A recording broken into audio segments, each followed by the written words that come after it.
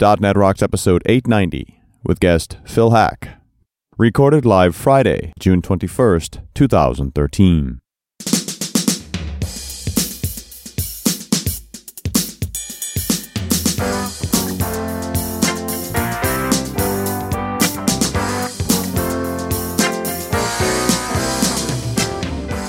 This episode is brought to you by Telerik, offering the best in developer tools and support, and by Franklins.net, makers of GesturePack, a powerful gesture recording and recognition system for Microsoft Connect for Windows developers. Details at gesturepak.com. And by Diatom, developers of the .NET Rocks mobile app, available now for Windows Phone, iPhone, and Android phones. And now, here are Carl and Richard.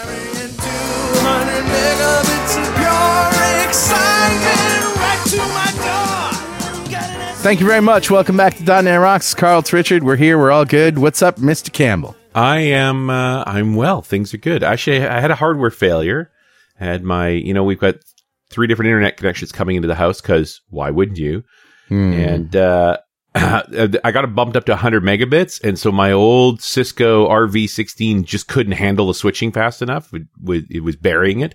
In fact, it was crashing it. It would overflow its buffers. So I got a fancy new Netgear unit, which cost me a few dollars, and it ran great for 3 months and 4 days. Oh, boy. And then it just died. Oh, boy. And the girls came down from upstairs and said, are we in trouble? Because that's how they generally found out when when they were not doing something right, I would turn off the internet connection. So the fact that the internet would be down for them is the only reason that would ever happen is that they'd done something wrong. Usually when the internet's down in my house, it's because I'm stupid. That's You stupid man, you ruined the internet again. Nice. So I had to switch over to my old router and throttle the connection so I didn't overflow it. And now I'm going through the wonders that are the RMA process to replace this device. Awesome. Lucky me. That's fun. How about you? Well, just practicing with a band to play at an outdoor festival coming up here, and it's a lot of fun. And man, we are just sounding better and better every time we practice. Nice. Yeah, the Franklin Brothers, good stuff. But other than that, I'm just working on some code, some JavaScript, and some web API stuff, and it's fun. I've done more JavaScript in the last 2 weeks than I have probably in the last year. Wow. Fun JavaScript. You're changing, man. I had done a lot of JavaScript in the past, but, for the last couple of years, especially because stuff just changes so fast that I just wanted to wait until it's settled down, and it seems like it has. Yeah, it's a good time to jump in. Yeah. And, just not a lot of Silverlight demand these days. Nope. For better or worse. And, more and more, we don't need it. There's so many things that we can do in HTML5 now. Well, yeah, that's the whole thing, right? This Silverlight app that you and I depend on for handling files for the shows being replaced with something HTML5 is kind of magical. It's kind of magic. Yeah. Fun.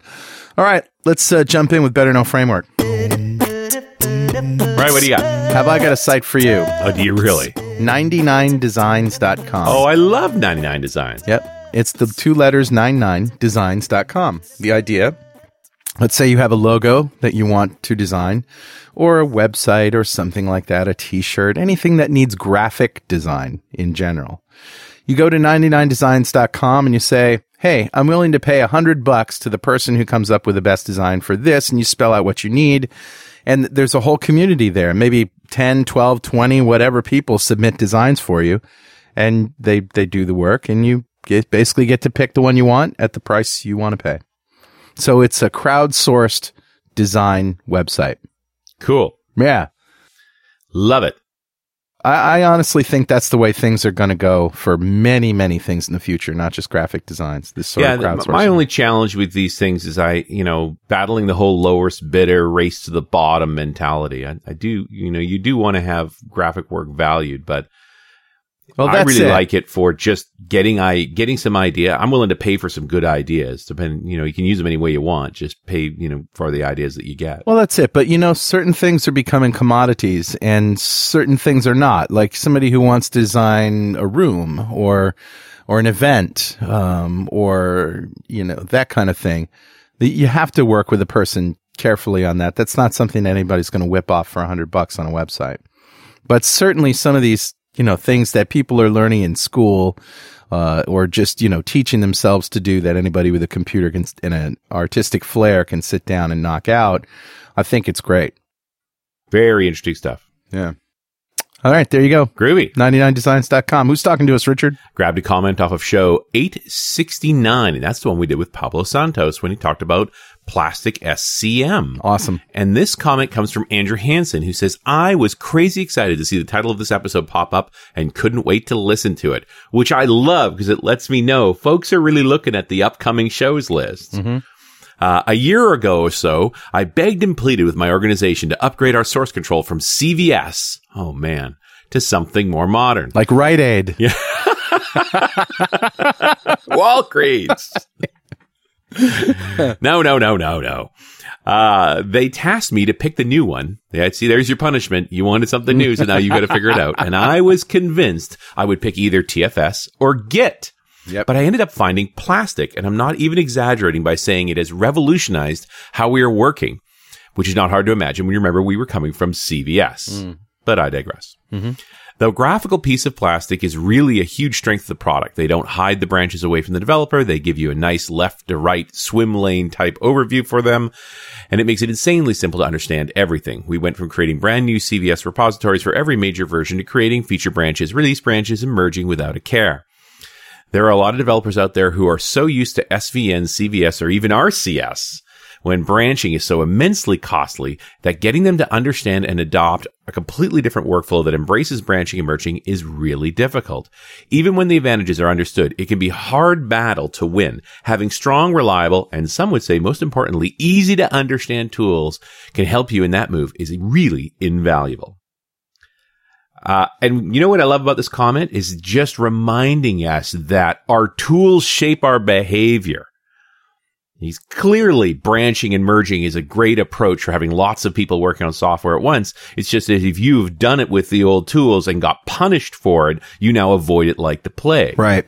So now that we're finally getting tools that are good enough that we really can work this way, we start seeing real parallel development going on, trying to get us old, stodgy developers to overcome our habits and actually use these things. What are you saying? I'm not old.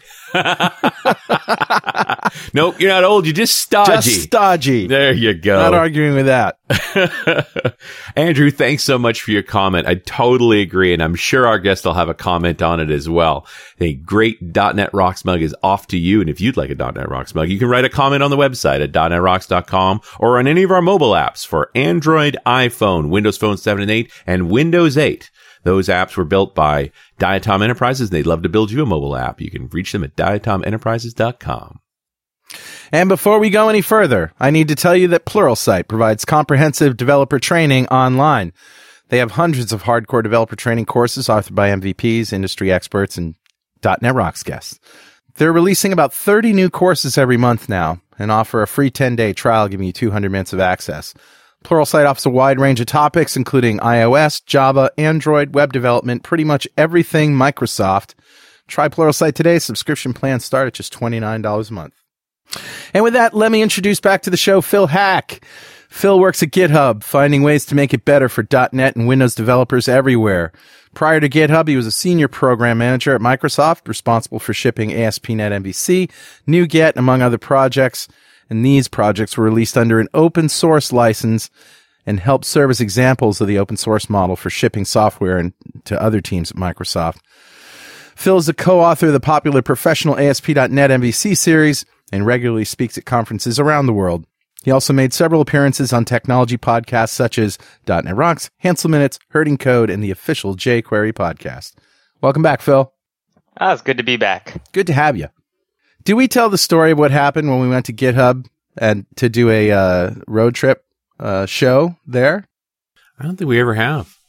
No, I don't recall. Well, first of all, it was pretty cool, .NET Rocks guys going into GitHub in Silicon Valley. And, we thought, we might get a few people show up, but actually it was a pretty good crowd. For sure. The interesting part was that they had no video connectors that worked with our Windows laptops. There was no VGA at all. It's Macland, right? It was all But we digital. said, well, what can we plug into? They showed us every version of the Mac adapter and said, which one would you like? It was really kind of funny. It was awesome. Like, it was sort of that moment of, I've gone through the looking glass. Yeah, that's right. I am in non-Windows land. What's up, Phil? Good to have you back. It's good to be back. Love talking to you guys. Yeah, what have you been doing since the last time we talked? Same old. I've been working on a couple different projects lately. Just the other day, I blogged about releasing the semantic versioning 2.0 spec. Okay. Have you guys heard of Semver? No, what is this? So if you go to semver.org, semver.org,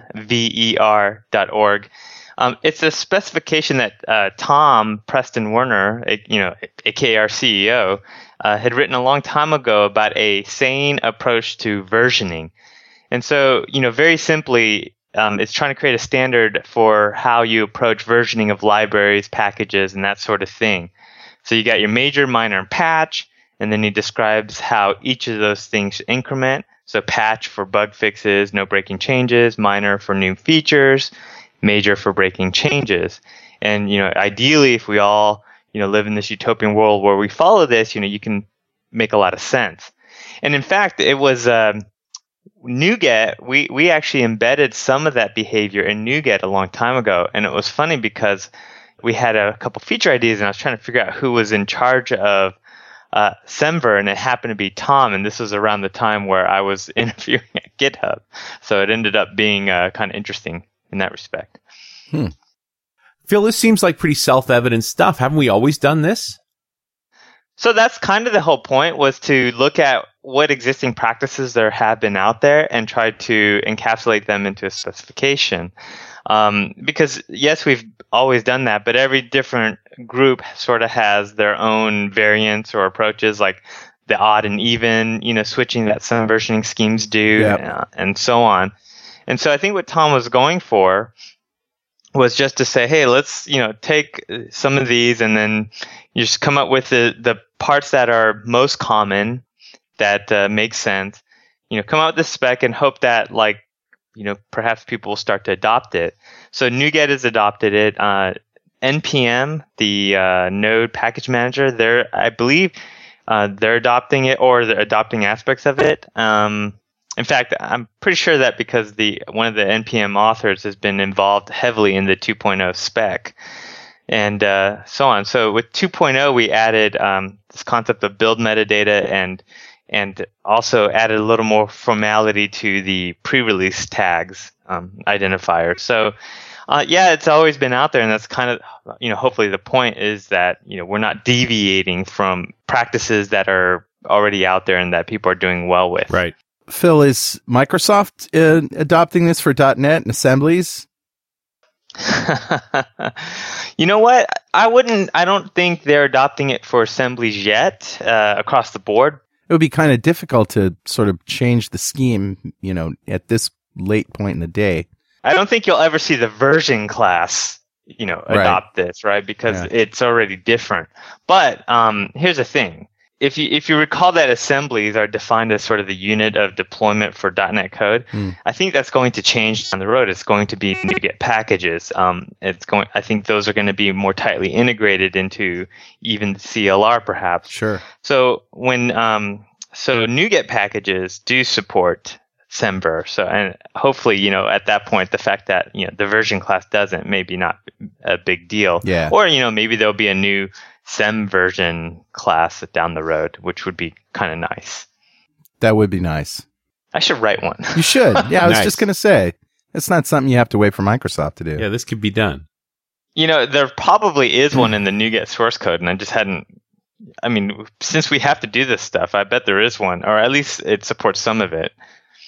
So what are the latest innovations coming out of GitHub? One of the things that I've been working on recently is actually kind of unrelated to GitHub for Windows, and it addresses a long-running concern about GitHub, which is just how do you choose a license for your open source repository? So I've been working on a site called choosealicense.com, and kind of the point of the site is to help people make an informed decision about a license. So a lot of people have asked GitHub to have a license picker, like a drop down, choose which license you want for your project. But most of that idea kind of fails if you don't already know what license you want. How's this giant list of licenses going to help you choose a proper license, right? Like, Sure. It makes no sense. And so I took this opinionated approach where if you go to choosealicense.com, the front page shows you 3 licenses, and it says effectively, just choose one of these 3. And here's why you might choose one of these 3. And I chose MIT, Apache, and GPL. And then I have a link to say, well, if none of these work for you, click this link. Here's some other licenses and kind of why you might choose them. For example, the Perl community tends to choose the artistic license for some reason. If you're doing Perl development, you might want to choose this license because that's sort of the license for that community. But for most open source projects, there's no need to come up with like some random license that nobody cares about anymore. It's your best bet is to choose one of the 3 that most people use and move on with your life. And so we're going to try not only add the license picker back, but try to sort of, guide people towards one of these 3 licenses and move away from, this whole license proliferation. It sounds like a decision tree would be a really good way to come to which license you want to pick. Does that exist? No. I thought about that, sort of like the Creative Commons license picker. But for the most part, I think we could distill if there's only 3 choices, you don't really need to go through a flow chart to figure out which of those 3 choices. So what we try to do is present those 3 choices up front, and then when you click through the license picker, there's a few more options. So the idea is that you can kind of digest that information very quickly all at once and not have to go through a flow chart to figure out which of those 3 you want. Yeah. Should we talk about the difference between MIT, Apache, and GPL? Absolutely. Should we start with MIT then? So MIT is what I would call a permissive license. It's usually the one that people choose when they're like, yeah, you know what? Do whatever the hell you want with my code. I don't care. Just don't, sue me and don't, try to steal credit for it, right? Right. Yeah. Or give me credit, no liability. Yeah. And, and it doesn't even require that you give them credit in some public form. It just requires that you keep a copy of the license with the source code. Right. So, but you never have to do things like reveal your changes to the code, that sort of thing. So in that regard, it's very business friendly. Apache is a lot like MIT in that regard. It's a permissive license, but it has a little more language about patents and how patents work in regards to the license. So, for example, if you license something under Apache and you have patents on that code that you license, Apache makes it explicit that you are allowing others to use that patented code who are using that software. So, that kind of makes sense. The thing about Apache that, as compared to MIT, is that MIT is very short. You can see it all on one screen and read it, and you don't even have to really be a lawyer to understand it, basically. But the Apache license is much longer, so it takes a little more time to really understand it. And it's more explicit about certain things, but that doesn't necessarily mean that the other licenses, through the omission of those terms, don't provide you the same protections, right, per se. So the GPL is what I would call a reciprocal license, and it has terms that state that if you, for example, take this code and make any changes to it, you need to publish your changes. If you even link your code to your code, then the whole work also needs to be licensed in a compatible way, and you need your changes to be published. So that's a stark contrast to the other 2 licenses, where I could take your MIT code and I could make all kinds of changes to it, and I could keep my changes to it private. Whereas with the GPL, if you take your GPL code and I make some changes to it, I need to make sure I publish those changes in a manner that people can get to those changes. Right. I mean, that's the Stallman license, the whole idea of perpetuating good ideas in the public eye. Yes. So, and there's advantages and disadvantages to each approach, right? Like the nice thing about the GPL is that, if you're really concerned about people, taking your code and not giving back, well, the license requires that they give back. Right. The downside to that is that they might not, perhaps less people will take it in the first place, right? Yeah. I mean, GPL is the license that most lawyers fear. Well, that's kind of a values judgment, right? But yeah, most lawyers at Microsoft for sure. Well, Microsoft was never anti-open source. They were just highly anti-GPL. Well, their fears, sort of that aspect where, like, if they take that code and incorporate it into their product, they might be exposing their own stuff, right? And having to open source their own stuff. Whereas you don't have that worry with MIT and Apache. People have called the GPL license a viral license. Yeah, and from what I hear, GPL proponents don't necessarily like that term because they feel it's kind of derogatory. Yes, but there is that aspect of that nature of it, and so and even the GPL folks have addressed that with something called the LGPL, the lesser GPL, which allows you to link to it without turning your work open source. Yeah, at the same time, calling it the lesser also seems to be derogatory. Yeah, and true. See, they're trying to make a point. I mean, they don't recommend it, right? They're like, well, we did this as a concession, but you really should choose the GPL. Yeah, that doesn't make it right. Yeah. I mean, I think a lot of developers just punt when it comes to licensing. They're like, I don't want to think about it. Yeah, I mean, and my hope is that ChooseALicense.com will make it easy to think about it just enough to pick a license, but not more than you really want to think about it, right? I mean, here's the fear I have. A lot of people, when they publish a repository on GitHub, they don't even choose a license because they're like, what, I don't care, I just do whatever the heck you want with it.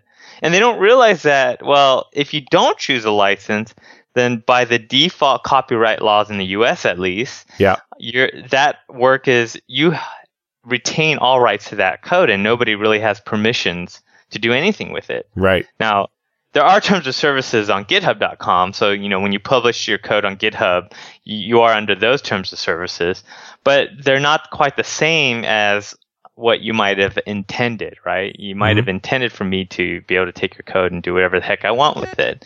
And so, that's an area that, I want to make clear to people is that, it's really in your best interest to pick a license so that you're explicit about, what you want people to be able to do and not do with your code. Well, I guess the other way to spin this is just say, if you're not going to pick a license, why are you putting this into an open source repository? Like, you didn't open it. Right. Keep it at home. Yeah. I mean, unless you're doing it as a private repository, then it's totally fine by me and I don't care. Yeah, nobody can see it anyway. It's not an issue, right? Yeah, Any exactly. source code that's visible to someone needs a license. Yes.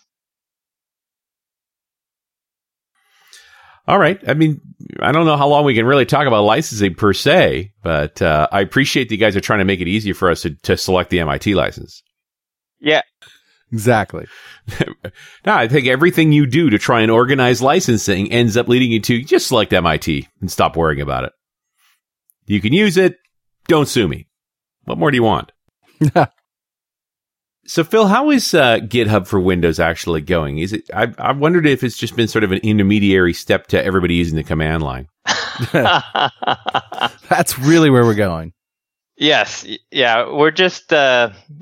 I'm kind of like it's a gateway drug to the command line. Right. That's really our end goal, is that we want everybody using PowerShell. well, the funny part is I'm seeing more and more shops as this sort of DevOps movement takes over and people want to move faster and faster on this. That's exactly what's happening. Yeah. I mean, there's a lot of, I spend about I spend a lot of my time in the command line because there are certain commands and operations that are just, faster to do from the shell.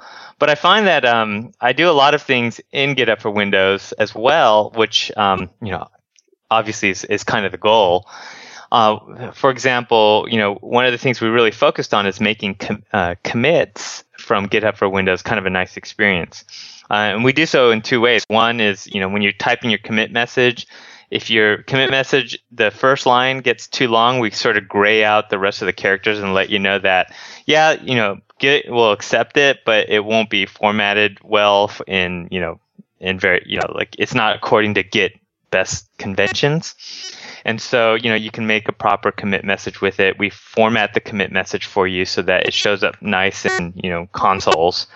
And then we also allow you to pick and choose which files are going to go in that commit.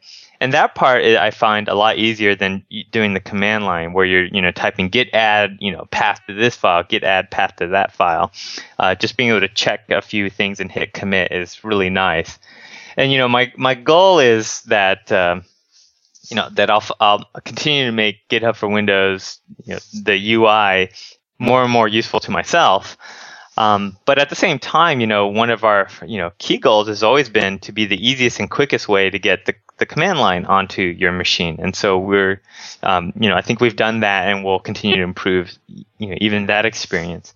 Because what we're finding is that for a lot of advanced developers who already know Git, they're almost spending, no time in our app, right? Our app is great for making commits, and it's also great as a quick means to cloning a repository. If you're logged into your github.com site and you see a repository that looks cool, and you can click the clone in Windows button, and then we'll clone that repository to your local machine. And that's really nice, right? That's a lot nicer than drop back to the command shell and type git, check out that URL, right? If you just happen to be looking on the site, why not click a button and have it clone? One thing I recently added, as a for support for the few of you who are not using GitHub. Right. And you know who you are.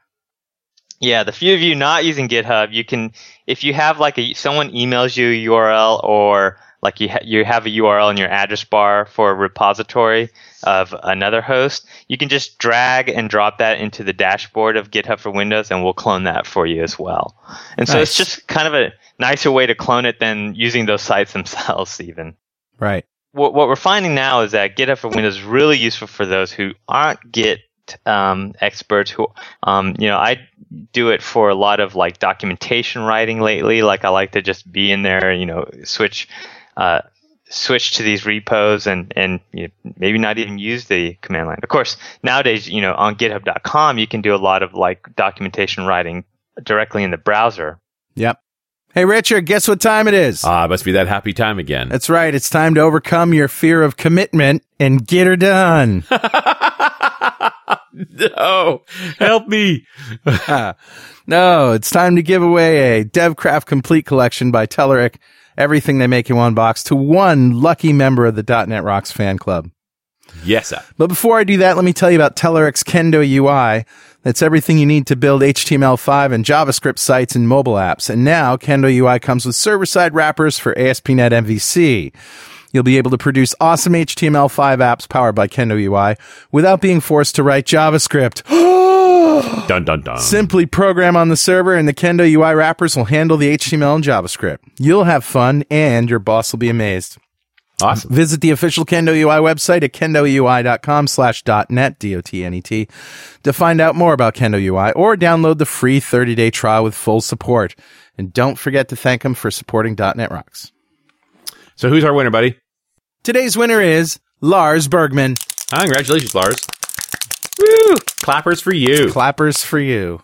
And if you don't know what we're talking about, go to .NETRocks.com, click on the big Get Free Stuff button, answer a few questions, and join the fan club. We have thousands of members.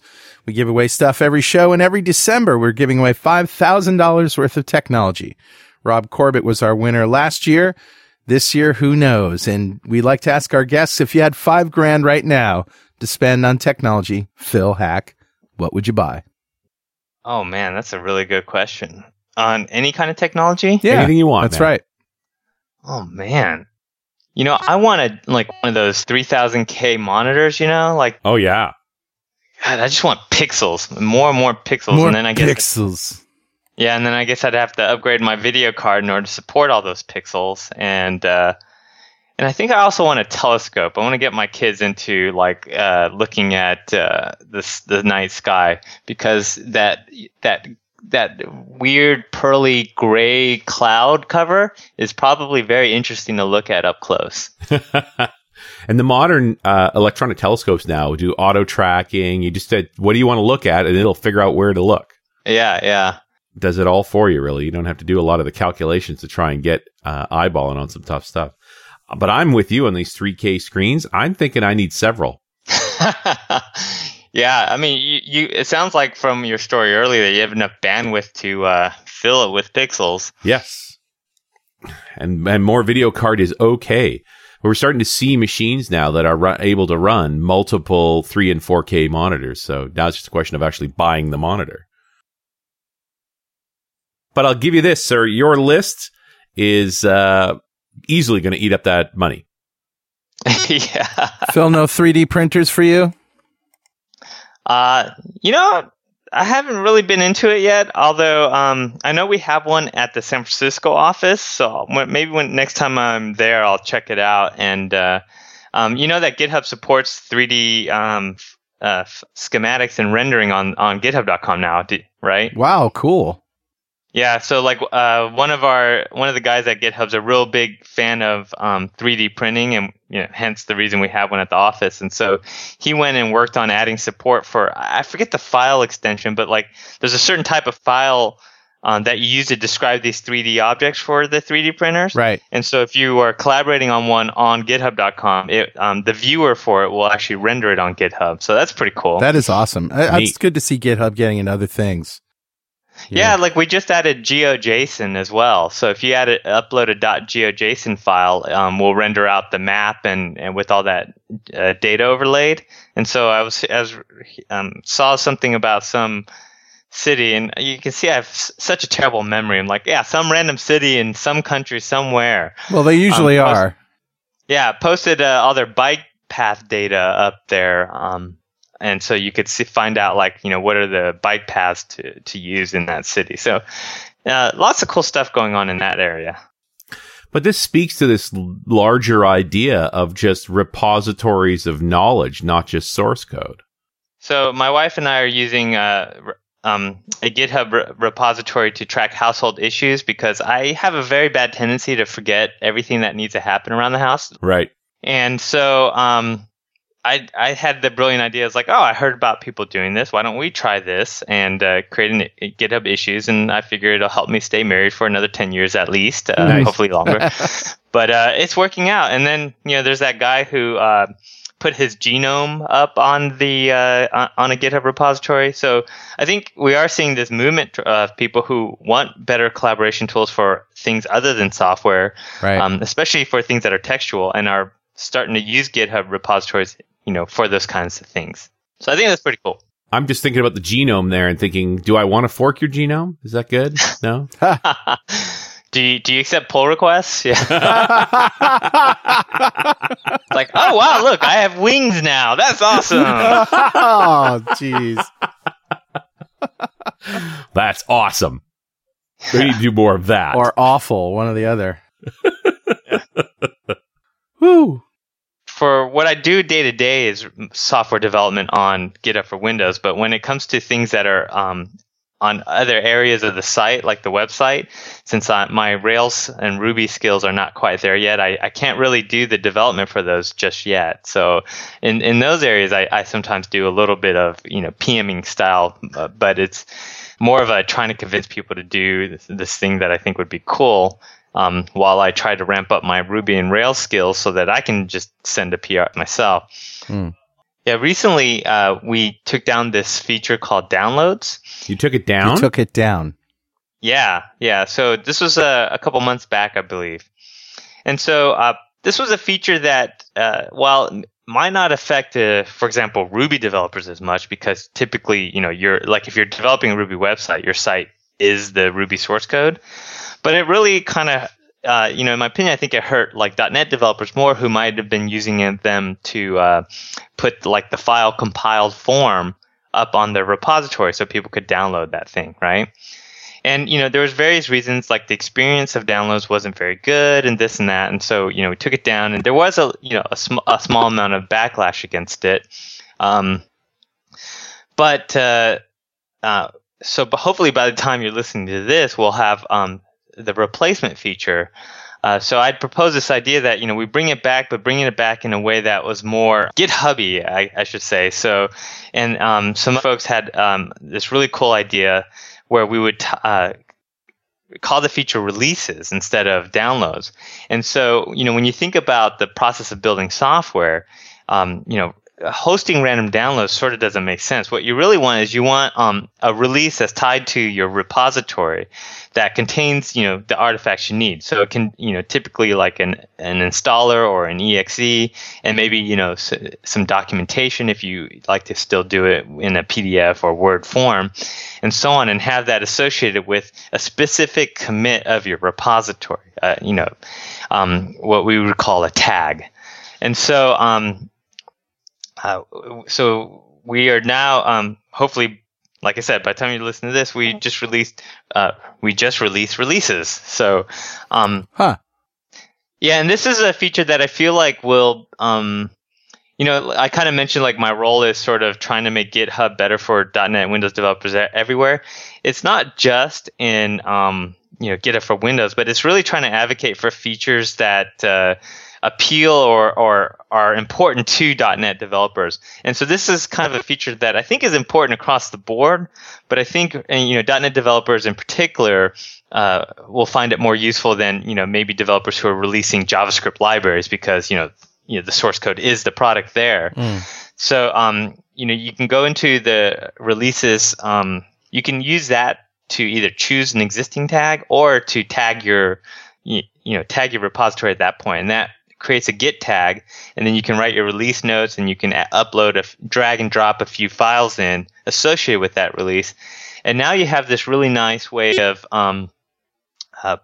publishing, your finished product, and have it like directly tied to the very commit that's associated with, which is kind of a nice way of doing that. And so when people download that release, they can actually, click over to that tag and see what the source code is, and so on and so forth. So I think that's going to be something that .NET developers will really appreciate. That's cool, man. That is very cool. Yeah. No kidding. Surfing the web? Yeah, you ever try to surf the web on your phone? It's a little small. Especially when you're looking at a big list like the feature list of active reports. Oh, yeah? Yeah, we've been using it for 15 years. The coolest new feature, I think, is the new Silverlight report viewer. What's cool about it, of course, is it's both native Silverlight for printing, but it's also got PDF support, so that really minimizes the amount of data that has to come over the wire. Makes it a lot more efficient. Well, we've been looking for a good solution for Silverlight data viewing. Yeah, it's a great product. I think I'm going to order it. Not on that. No, not on here. I'll go to my desk first. Active reports from Component 1. Smarter components for smarter developers. So, Phil, what's next for you? Well, in July, I'll be speaking at Monkey Space. Awesome. And so I'm spending a lot of time working on my talk for that and thinking a lot about that. It's cool. We saw Monkey Space for the first time on the road trip in Boston, I think. That's right. But it used to be Monospace? So that's right. It's Monkey Space, formerly known as Monospace. And Monospace was primarily focused, on the Mono open source community. But Dale Reagan and others decided that they really wanted it to expand the focus to .NET open source in general and cross-platform .NET open source. Mm-hmm. And so he got me and Hanselman and a couple others on board to a foundation that he set, or a nonprofit that he set up called Monkey Square. So if you hear the term Monkey Square, that's the nonprofit, and our goal is to sort of promote and expand .NET open source. There's a lot of feeling that .NET open source community isn't quite as vital or robust as the Ruby and JavaScript communities. And, we're looking at ways that we can try to help that out and, figure out what we can do. Right now, our primary thing that we focus on is the Monkey Space Conference, but we hope to do a lot more than just that conference. But, we really enjoy the conference. And I think, the one in Boston that you guys were at was a lot of fun, very cool. This year we're doing it in Chicago, and we have Eric Meyer, who invented Link as a keynote. He worked on Haskell. He also worked on reactive extensions. So, one of these super brainiac types. And recently left Microsoft. Yep. Yeah, recently left Microsoft. And sort of the part for him that's really relevant to Monkey Space is that reactive extensions is not just a .NET framework now.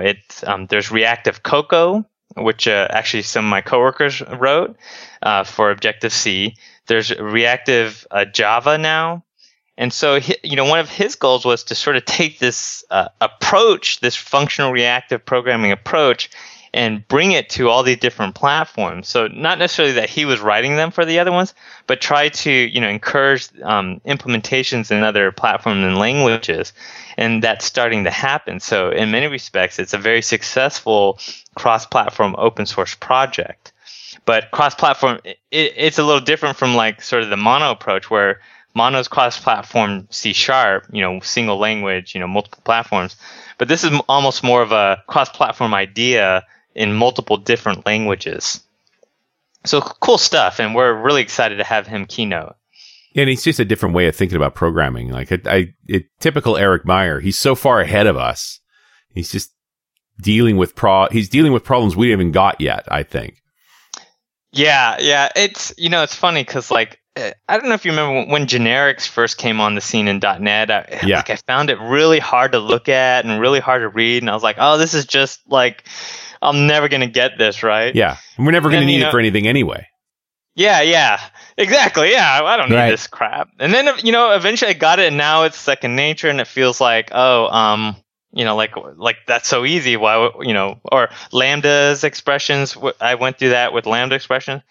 Reactive extensions, like I've come a long ways, but I'm still kind of like, oh man, this is still hard to wrap my head around a lot of times. But now I'm kind of getting to the point where I'm like, okay, I understand how this stuff works, right? But man, of all the technologies that I've worked with on a day-to-day basis, it's been the most challenging to wrap my head around.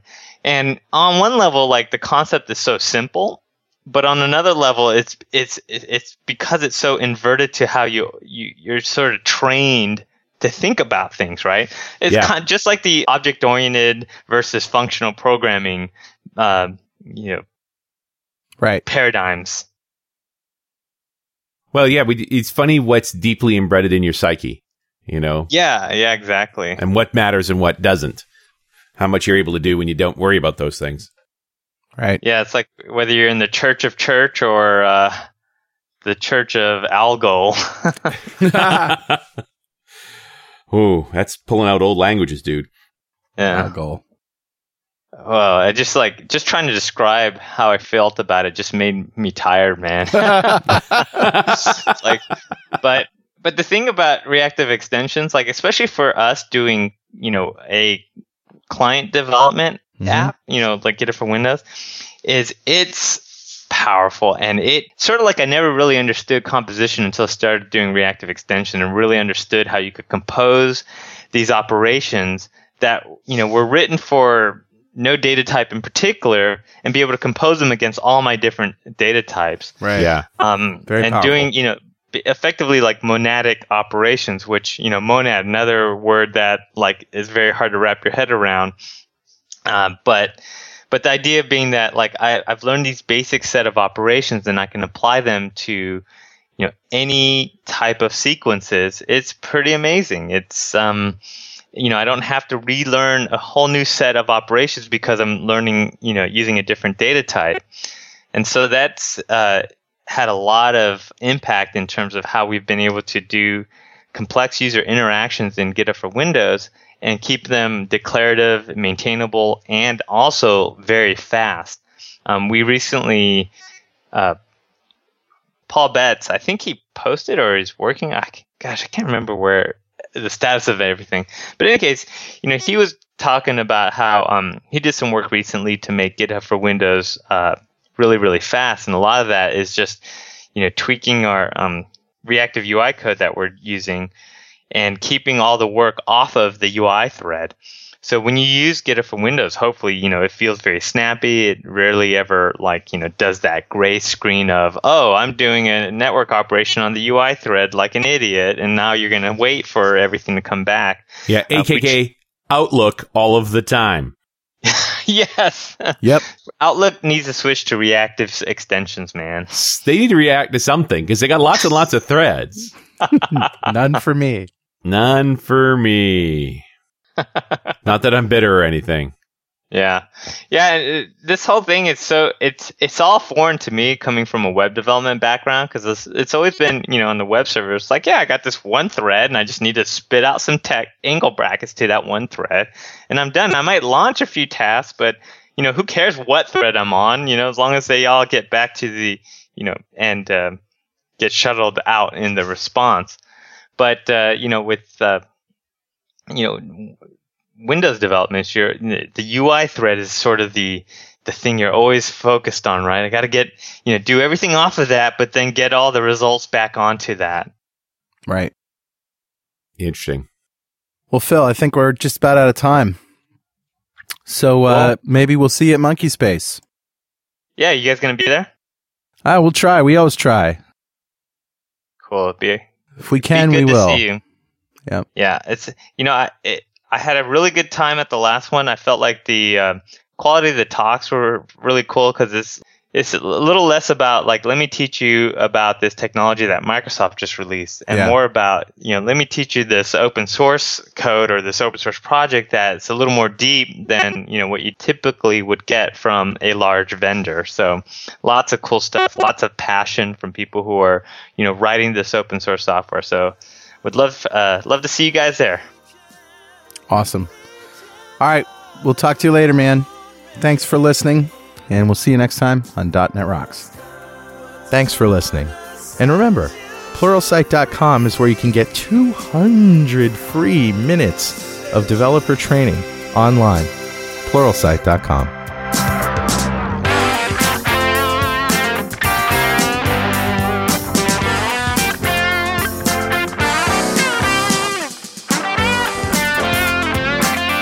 .NET Rocks is recorded and produced by PWOP Productions, providing professional audio mastering, video, post-production, and podcasting services.